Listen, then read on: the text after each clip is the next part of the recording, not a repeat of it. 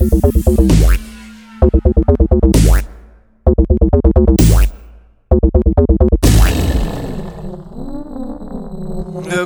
hello everyone. Welcome to the Retro Wrestling Review. It's your buddy and your pal. Ouch. Feeling better finally. I mean, the cough is always going to be there just because it's winter. But amazingly enough, I feel energetic and clear-headed, so that way this show will be a little bit less odd. This week, the show, WWE SmackDown's Judgment Day 2006. No particular reason, I just needed a filler show, and that's what this is. Opening matchup for the tag team titles, MNM versus Paul London and Brian Kendrick. Did the paparazzi entrance for MNM, and then London and Kendrick come out wearing, like, theater masks or something. I remember there were rumblings of them being called Jokers, or the Jokers, or Jokers Wild, or something like that. But they always got presented as basically, like, the new version of the Rockers, just without the tassels and all. And then here's a weird thing I thought of. You know, you have the tag team with the manager, and it makes sense, because the manager has all their deals, does their contracts, XYZ, that's okay by me. But the thing is, like, when they have the tag team and the valet, what are we to assume that the relationship is between the three? Oh yeah, no, we just all hang out. It's like, no, there's something weird going on here. Match, good match, completely fine. Although London and Kendrick never had a real double team finish. It just it becomes very similar to just tag team matches without a big finish, I guess. So it's just kind of that. London gets a jackknife cradle, and they become the new champs to start their super reign. Next, Chris Benoit going up against Finlay. A quote from Michael Cole, "In your mouth, smash mouth style." Someone really liked the 90s, I guess. I don't know. By the way, what a weird ride for Finlay. He was the Belfast Bruiser in WCW, which was like this weird post-apocalyptic jacket get-up or something. And then he makes it to WWE, which then he just becomes the living embodiment of the Irish stereotype with clovers, shillelaghs, and leprechauns in the future. In the match, good match again. Very brutal affair, although it's a bit long in the missing tooth for me. See, that is the safest Benoit joke I can do. Melina versus Jillian. Fine for what little I paid attention to it. Not very important in the long haul. I thought I would rewatch it, but yeah, guess what? Never quite happened. Cruiserweight title match. Gregory Helms going up against Super Crazy. Literally, with Gregory Helms coming out of the Hurricane gimmick into this, it literally is like from Superman to Jimmy Olsen. I think that was his buddy's name, or whatever.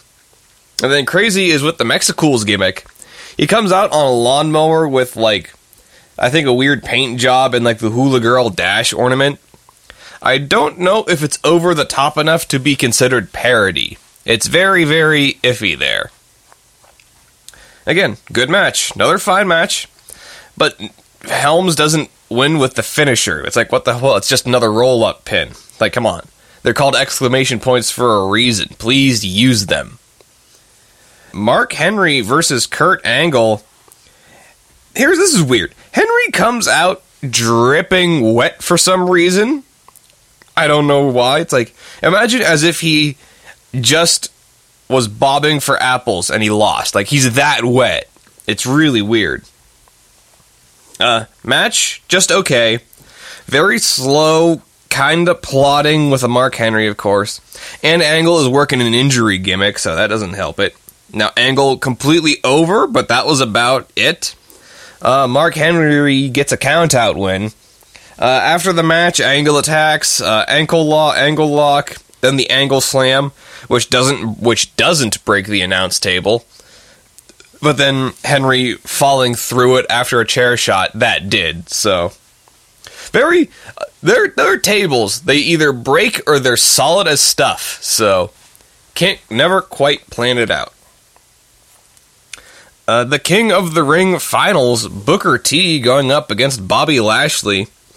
Pretty good. Amazingly enough, Bobby Lashley isn't too bad here. In the ring, there was a good pace to the match and the rising action, and it launches Booker T into probably his best character as King Booker, or as he eventually changes it to King Booker. There's a difference there. Great Khali versus The Undertaker. What an unenviable position The Undertaker has. He is like the monster hunter. Like, he always has to go up against giant slabs of meat with barely a garnish of talent.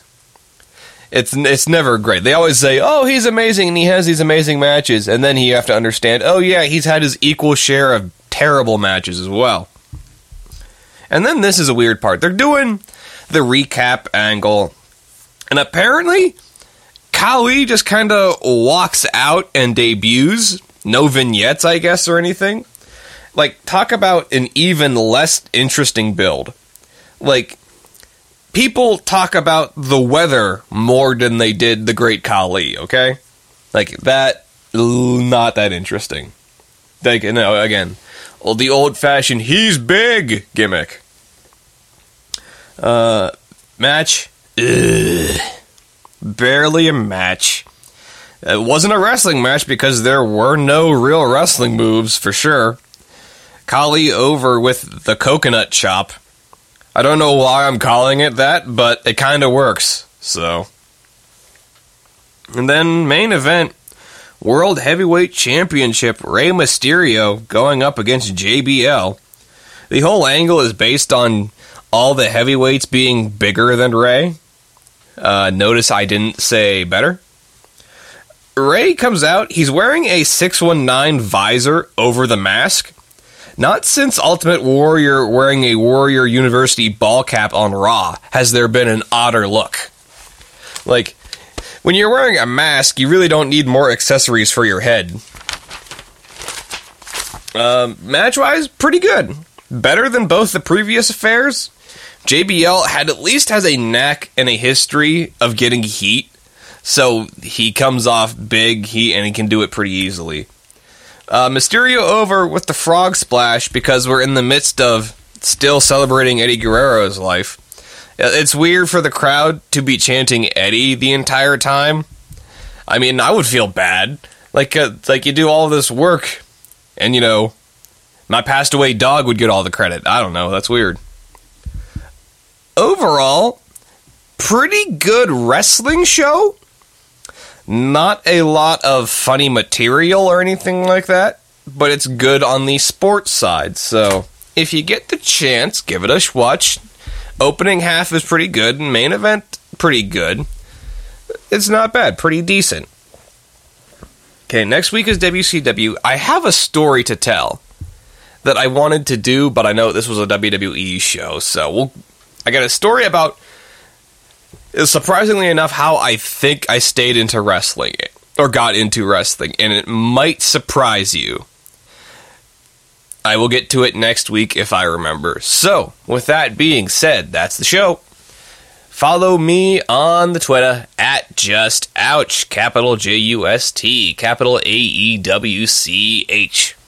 And check out the Giant Media Ball at giantmediaball.com. Shows that will help you with life. Or just get you a new hobby. Something like that. One of the two.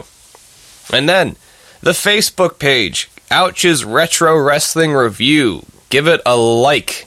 Maybe.